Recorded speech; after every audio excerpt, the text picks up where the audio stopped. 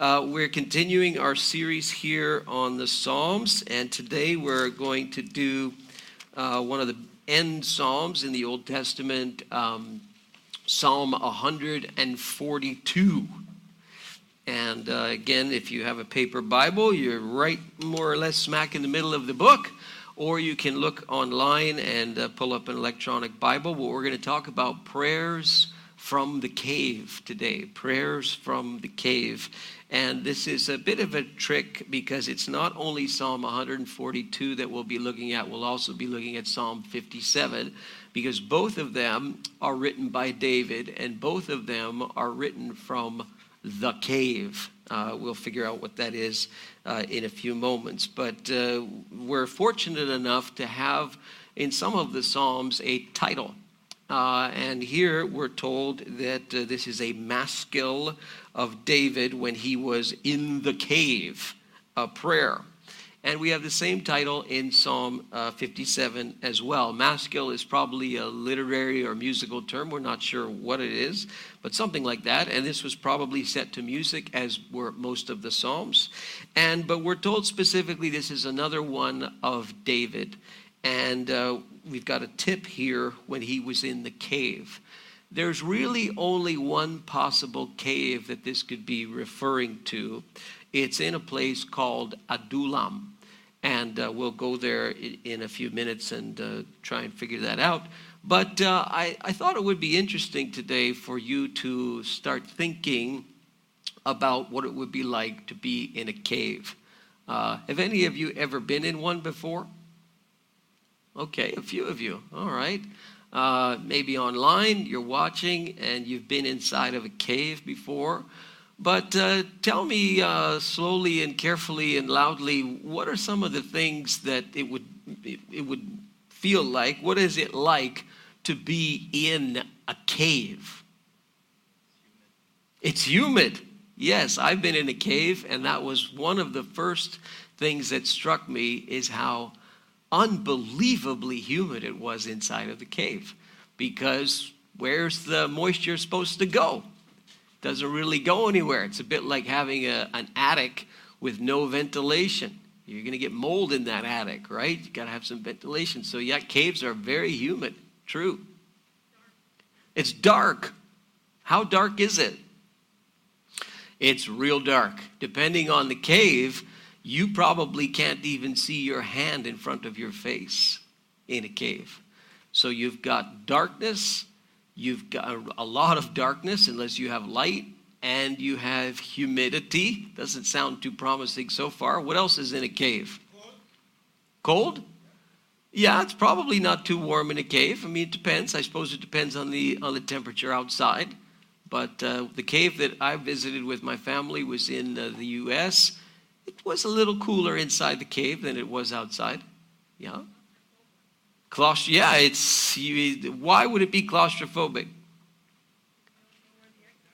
Yeah, you don't know where anything is. Especially the first time you go in, right? You don't know. You don't know what's around the corner. Yeah, so there can be this sense of claustrophobia. Are these good things? Not so good. Right? But apparently David was in there when he was writing this psalm. What else? Good observations. What else do you think is going on in a cave? It's scary. But why would it be scary? I mean, some people like darkness and humidity and claustrophobia, don't they? Why else would it be scary? Bats, yeah. In other words, you're not sure what's in there with you. There could be various creepy crawlies in there with you, or worse, right? You could have some large predators in that cave. They like caves too. Anything that's remotely positive so far about caves? Well, why did you go in a cave? Those of you who've been in one, why'd you go in? What was that? Exploring, okay, yeah. Curiosity, yeah. Hiking, yeah. You saw a cave, went in the cave. Okay. Did any of you, have ever hid in a cave and you've chosen it as a hiding place? Maybe you were playing hide and seek with somebody or friends and there was a cave nearby and you said, well, let's go hide in the cave. Yes? Oh. Did they find you? No, they didn't find you. They probably didn't want to go in the cave. All right, so a few of you have been in the caves before. What would it be like to be in a cave fleeing from an assassin? Because that's what David was experiencing. The assassin in David's life was who? Saul. So Saul was extremely jealous of David after David killed Goliath in the valley of Elah, I think it was, which is actually very close to the cave of Adullam. Adullam is like 10 miles west of Jerusalem. You can go and visit a lot of caves in the area. We're not sure which cave was the cave that's being referred to, but it was clearly a cave in Adullam, because when we look in the Old Testament, we only really see that as the significant cave in David's life. But what would it be like to be not only in the cave, but you're in the cave because you're hiding from someone who wants to assassinate you? Now, David, in his case, he's probably on the run from Saul for a while. Any of you can guess how long he's running from Saul? Those of you who may have read the whole thing in the Old Testament about this. How long? Pardon me, 1 year? Okay, I'll be like a game show host. Higher. 5, maybe. Most scholars don't say 2. 5, maybe. So they say somewhere between the range of 4 and 10 years. It's a little hard to figure out because you have to find markers, historical markers in the text, and they're a bit hard to dig around. You're reading in 1 Samuel and Chronicles and all the Old Testament history books to try and figure out where you are. But most scholars say it's between 4 and 10 years. That's a long time to be on the run. And in this particular moment, he is in a cave. We'll start with Psalm 142, but we won't read the text just yet. I want to give you the context here from 1 Samuel chapter 22 and 2 Samuel 23. Okay, you've got to flip in your Bible to the left, just like I am here, or dig it up electronically. And here's what 1 Samuel chapter 22 says. David left Gath after pretending to be insane, by the way. You can read that at the end of 1 Samuel chapter 21. In order to save his life, he actually pretends to be insane. He leaves Gath and escapes to the cave of Adullam. When his brothers and his father's household heard about it, they went down to him there, presumably to comfort him, to protect him maybe.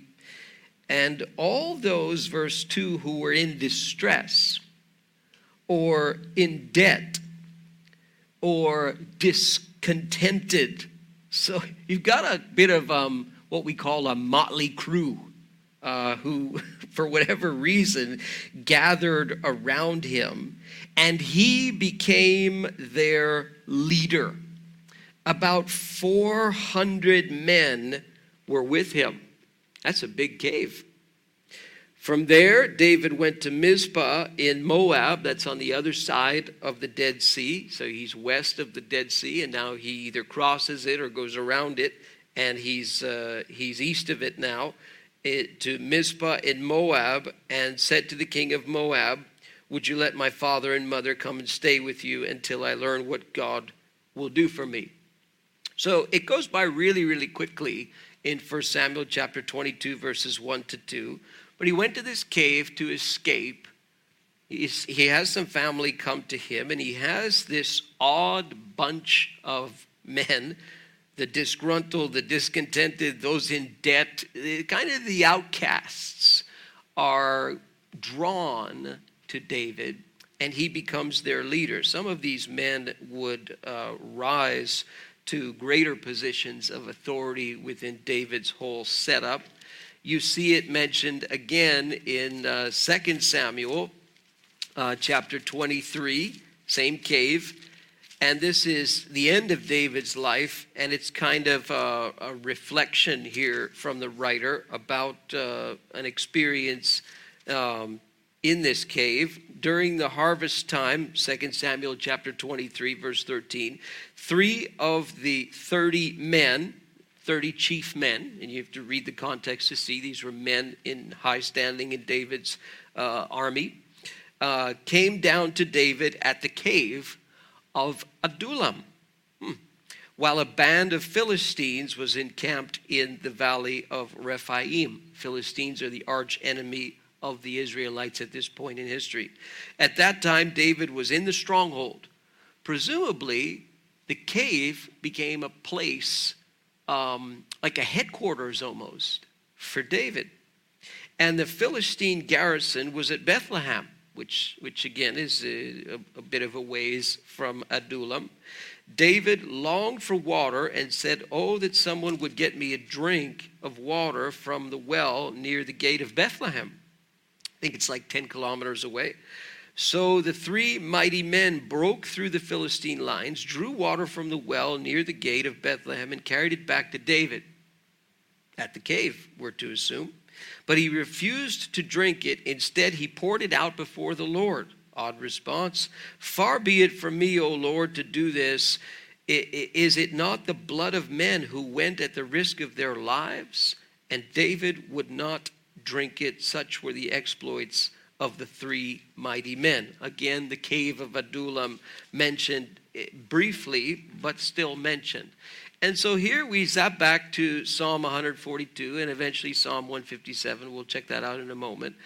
And we see the context. He's running from his life. He's in this cave. He's got an assassin after him. How many of you have ever had that experience? None of you, right? Maybe you've been in a cave before. Maybe you're playing hide and seek. Maybe you were exploring, and maybe you went into the cave. You came out of the cave. You were just fine. You were on a trip, whatever it is. It was a positive experience. There was nothing. You weren't running for your life from someone, and yet we have this psalm that we can ultimately relate to. If you can switch the dial off on that radio. They're not calling me or asking for pizza. So Psalm 142, let's see if you relate to this. "I cry aloud to the Lord. I lift my voice to the Lord for mercy. I pour out my complaint before him.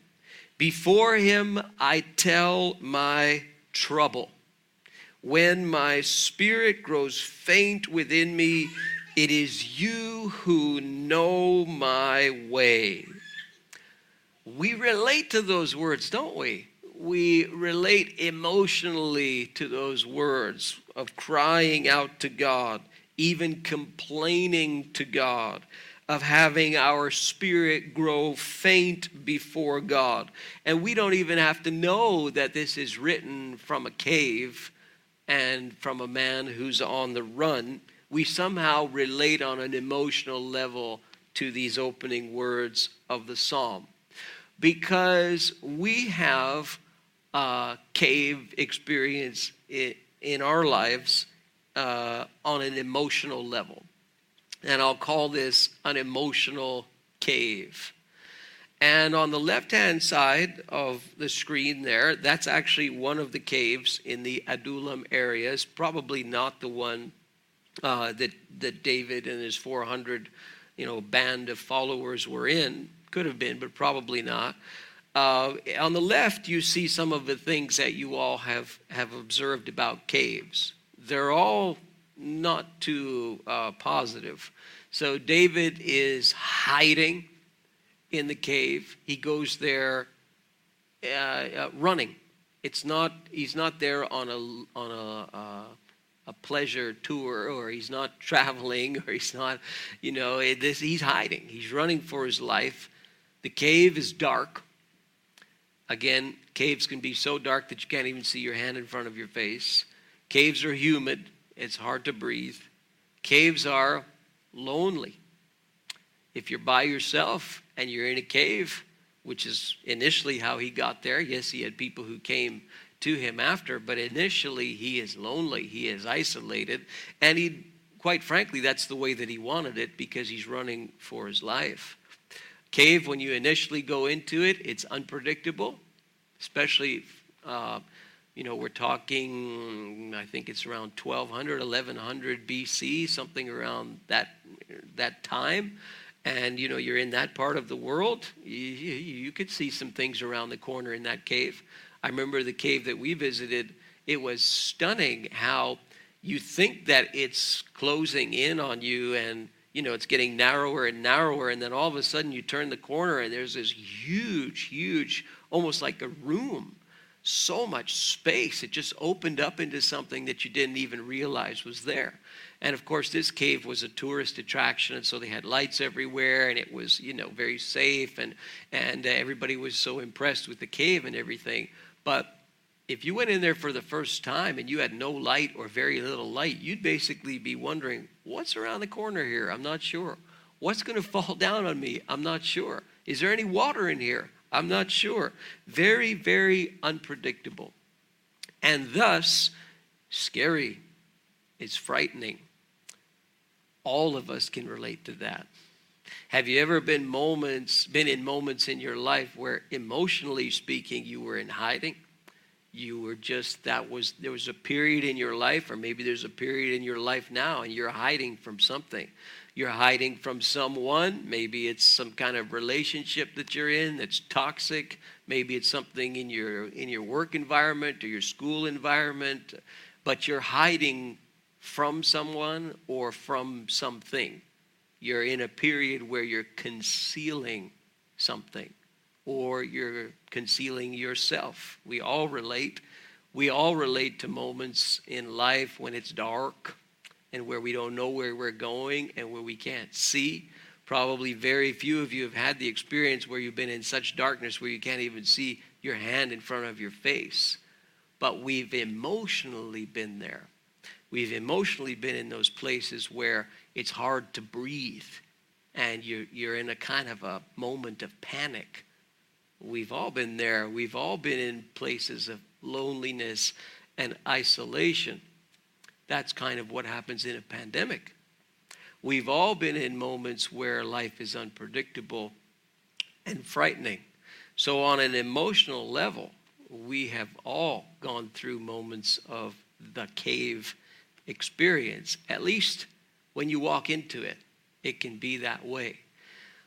We just saw on the news this week from the sports world, our own star goaltender, Carey Price, who has voluntarily admitted himself into some type of help, and it's fairly clear that he's in some type of place that's not too good right now in terms of his mental health.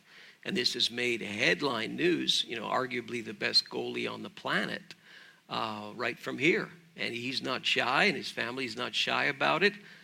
We saw this in the sports world with the gymnast Simone Biles during the Summer Olympics.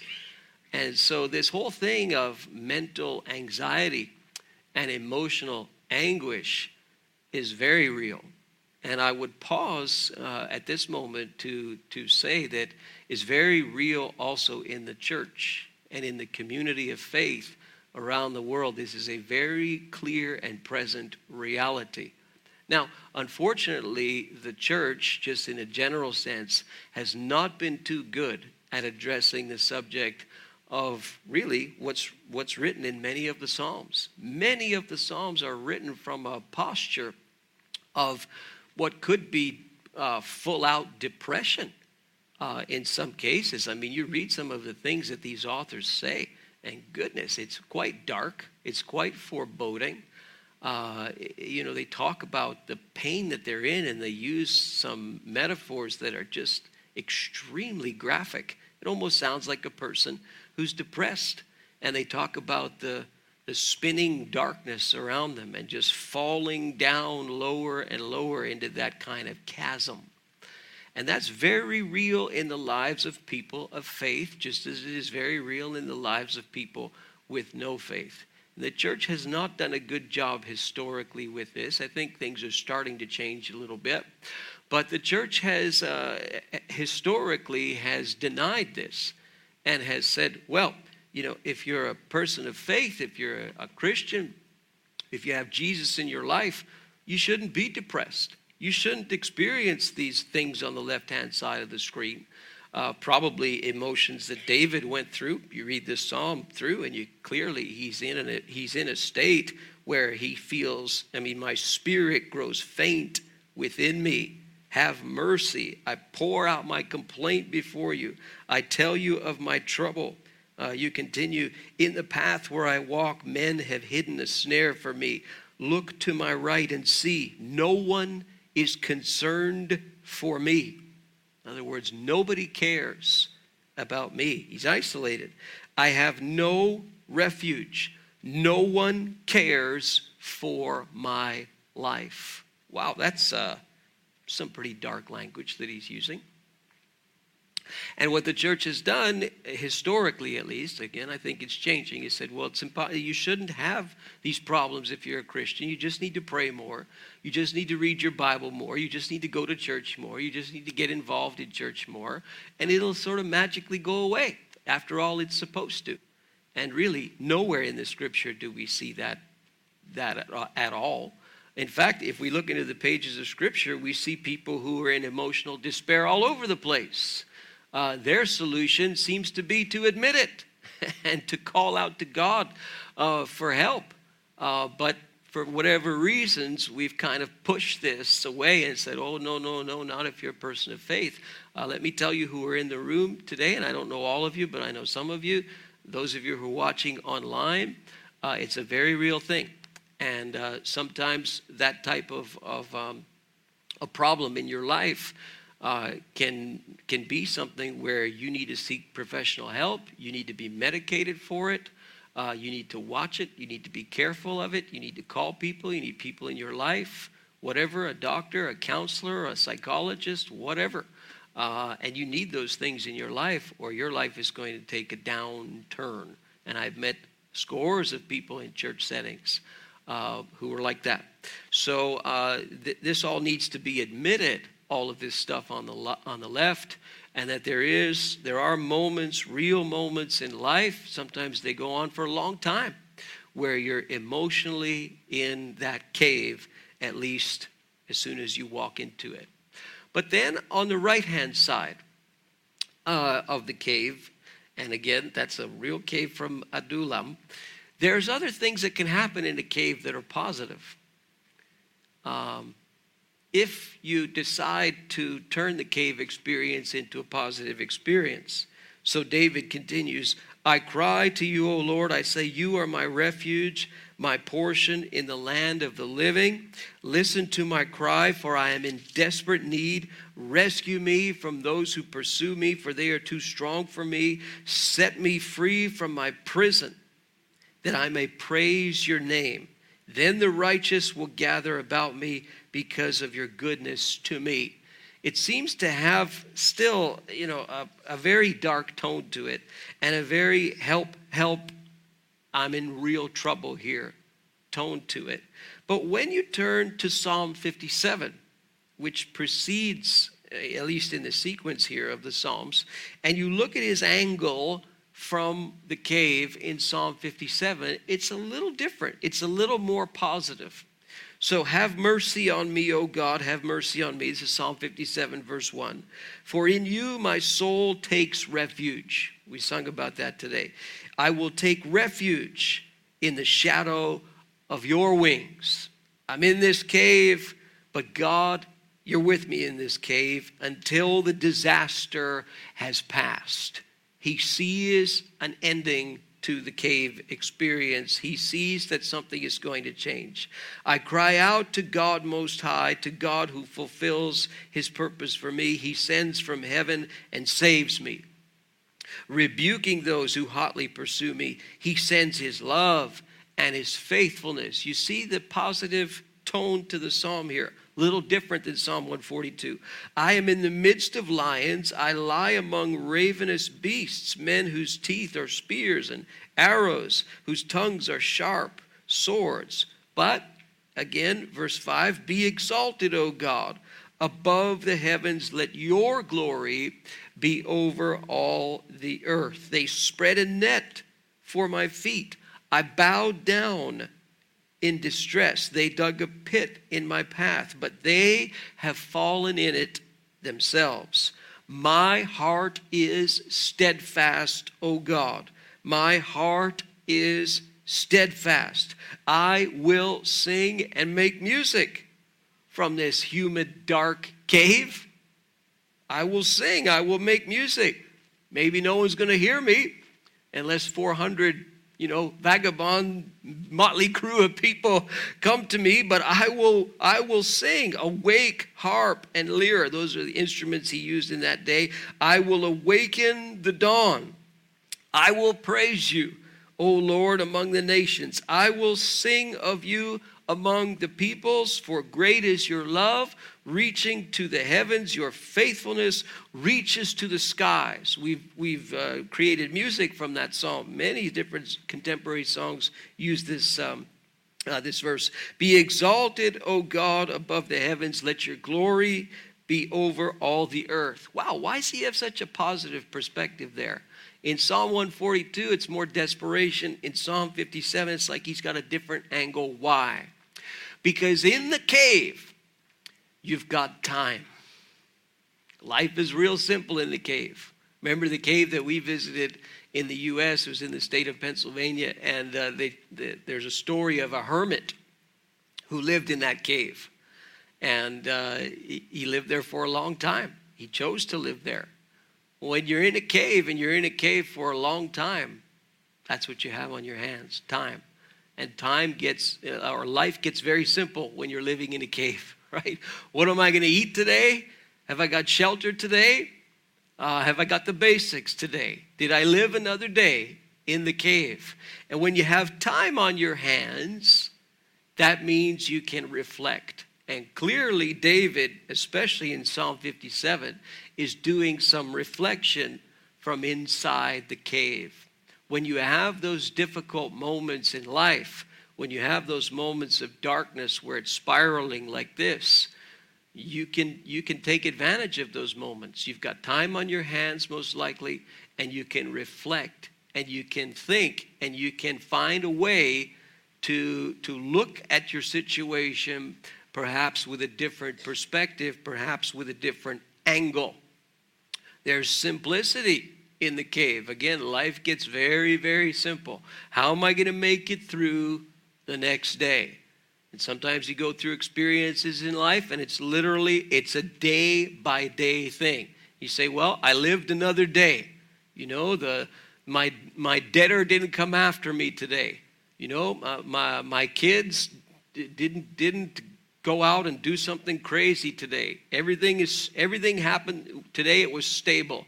I lived another day. I kept my job another day. I paid the bills another day. I put food on the table another day. I was even able to put gas in the car for another day. Tomorrow, I don't know what's going to happen. But today, I made it through. It becomes very, very simple when you're in those moments of despair and desperation. I've read stories of people who have flat out burnt out.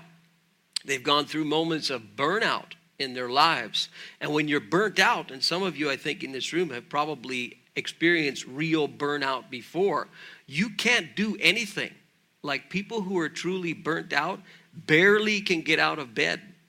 I remember reading a story of a Christian speaker, a very, very good communicator. I've heard him speak before, and speaks to scores of young people about music and communication and all these different things.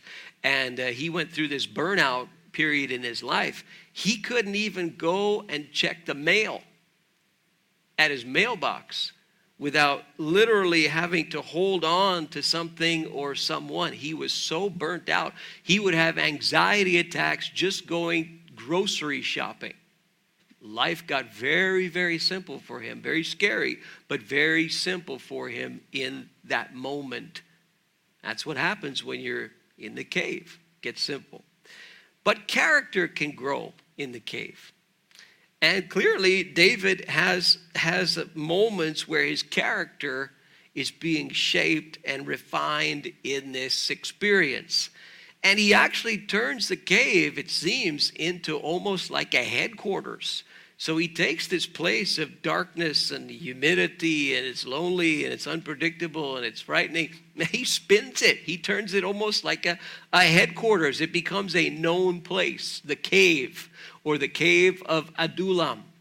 Samuel refers to it in 2 Samuel, and everybody seems to know what he's talking about. The way you read it, it seems like the readers would know exactly what it was. It had almost like a reputation. David had turned it into this place where he could direct and where he could lead. He's got 400 men who come to him. We're not sure why. The text doesn't say. But they're on the outskirts. They're in debt. They're disgruntled. They're discontented people. They're kind of negative people. And for whatever reason, they come to David and they gravitate to David in his own negative circumstance, in his own period in his life where he's running from Saul, where he just played like he was insane before he even went into the cave. He's in a moment where he's got to survive. Everybody's after him. And these 400 men are somehow attracted to him. And he leads these men. And some of these men become great leaders themselves in David's whole military setup. Some of them are his mighty men, we read in the Old Testament. Men of valor. So the character starts to shift in this cave experience, and leadership starts to develop, certainly in the life of David, if not the other men who were there with him. We don't know for how long. And ultimately, David comes to this place of worship, where he worships God in a greater way, where he creates music, where he's very adamant about the faithfulness and the love of God and the grace of God and the mercy of God and the power of God in a cave of all places. Why? Because things shifted. And a lot of it had to do with the way that he chose to treat the circumstance. It wasn't just kind of magic, things changed. I think there was some intentionality on David's part. And that's what happens when you're in the emotional cave of life. You're either going to say, this is where I stay and this is where the way it's going to be forever, or I'm going to change something. I'm going to adjust something. I'm going to change the way that I look at it. I'm going to change the way that I think about it. I'm going to change things so that I can find a way to get out. I'm going to get help. I'm going to cry out for help. I'm going to do something to change this moment in my life, this moment of desperation and despair and darkness. And sometimes we get into the cave by our own doing. And some of you can testify to this, and you could say, I wasn't running from anything. I created my own mess, and I ended up in the cave. And I'm reaping the consequences of living in the cave experience, and now I've got to find a way to change my life and to get out of it. Can I tell you that God loves doing that? He loves it when people are at the end of their rope, calling out to him, saying, I don't even know if God can help me. That's the place where God can shine the most in your life. When you're furthest away, when you feel the most lonely and the most isolated and the most sinful and the most alienated from God and the most alone, that's where God can work, because he has you right in the place of desperation. It's no longer you. Now you've given him, in a sense, the chance to work in your life. And sometimes that's what we need. Sometimes we can be very, very stubborn. minded and very strong-willed, and it's I'm in control of this, I'm in control of that, I don't need God, thank you very much, it's good for God is good for you, but I don't need God, I'm my own person, I face my own consequences, I'm in charge. And that's, for God, that's the worst thing. That's the worst attitude. There's a word for that. It starts with P. It's called pride. Yeah. You say, but that doesn't sound like pride. That's exactly what pride is. When you say, I don't need God, basically what you're saying is, I am my own God. And this is the last thing this is the thing that keeps people away from God the most, is that sense of independence and that sense of, I'm so in control of my life that I don't even need my Creator. He's an accessory for the weak. My friends, all of us are weak. And we would do well to admit it. And I think, just a suggestion for you, I think a pandemic brings people to a place of humility. It brings people to a place, especially when they start to see it affect people who they know and love. It's all well and good when, your friends and your family and all the people who are part of your own little world are not affected. But when they start getting sick and when they start dying, then it starts to affect you. And this thing has humbled the proud in many, many places. As I've said to you, I've seen people who were the strongest in terms of what they said and the vocal thing and their arguments and all that, and it's brought them to their knees. I've seen pastors who've been brought to their knees by this thing, and people in their families and people in their churches. And maybe that's something that can come out of this whole global cave moment that we're in and continue to be in. Even though, things may be getting better, we still live through it, don't we? We still have to wear that mask. I mean, my glasses still fog up when I put that thing on, right? But it's an illustration. We have to be at the place where we're able to do what David did, and we say, God, you are the one who's in control of my life.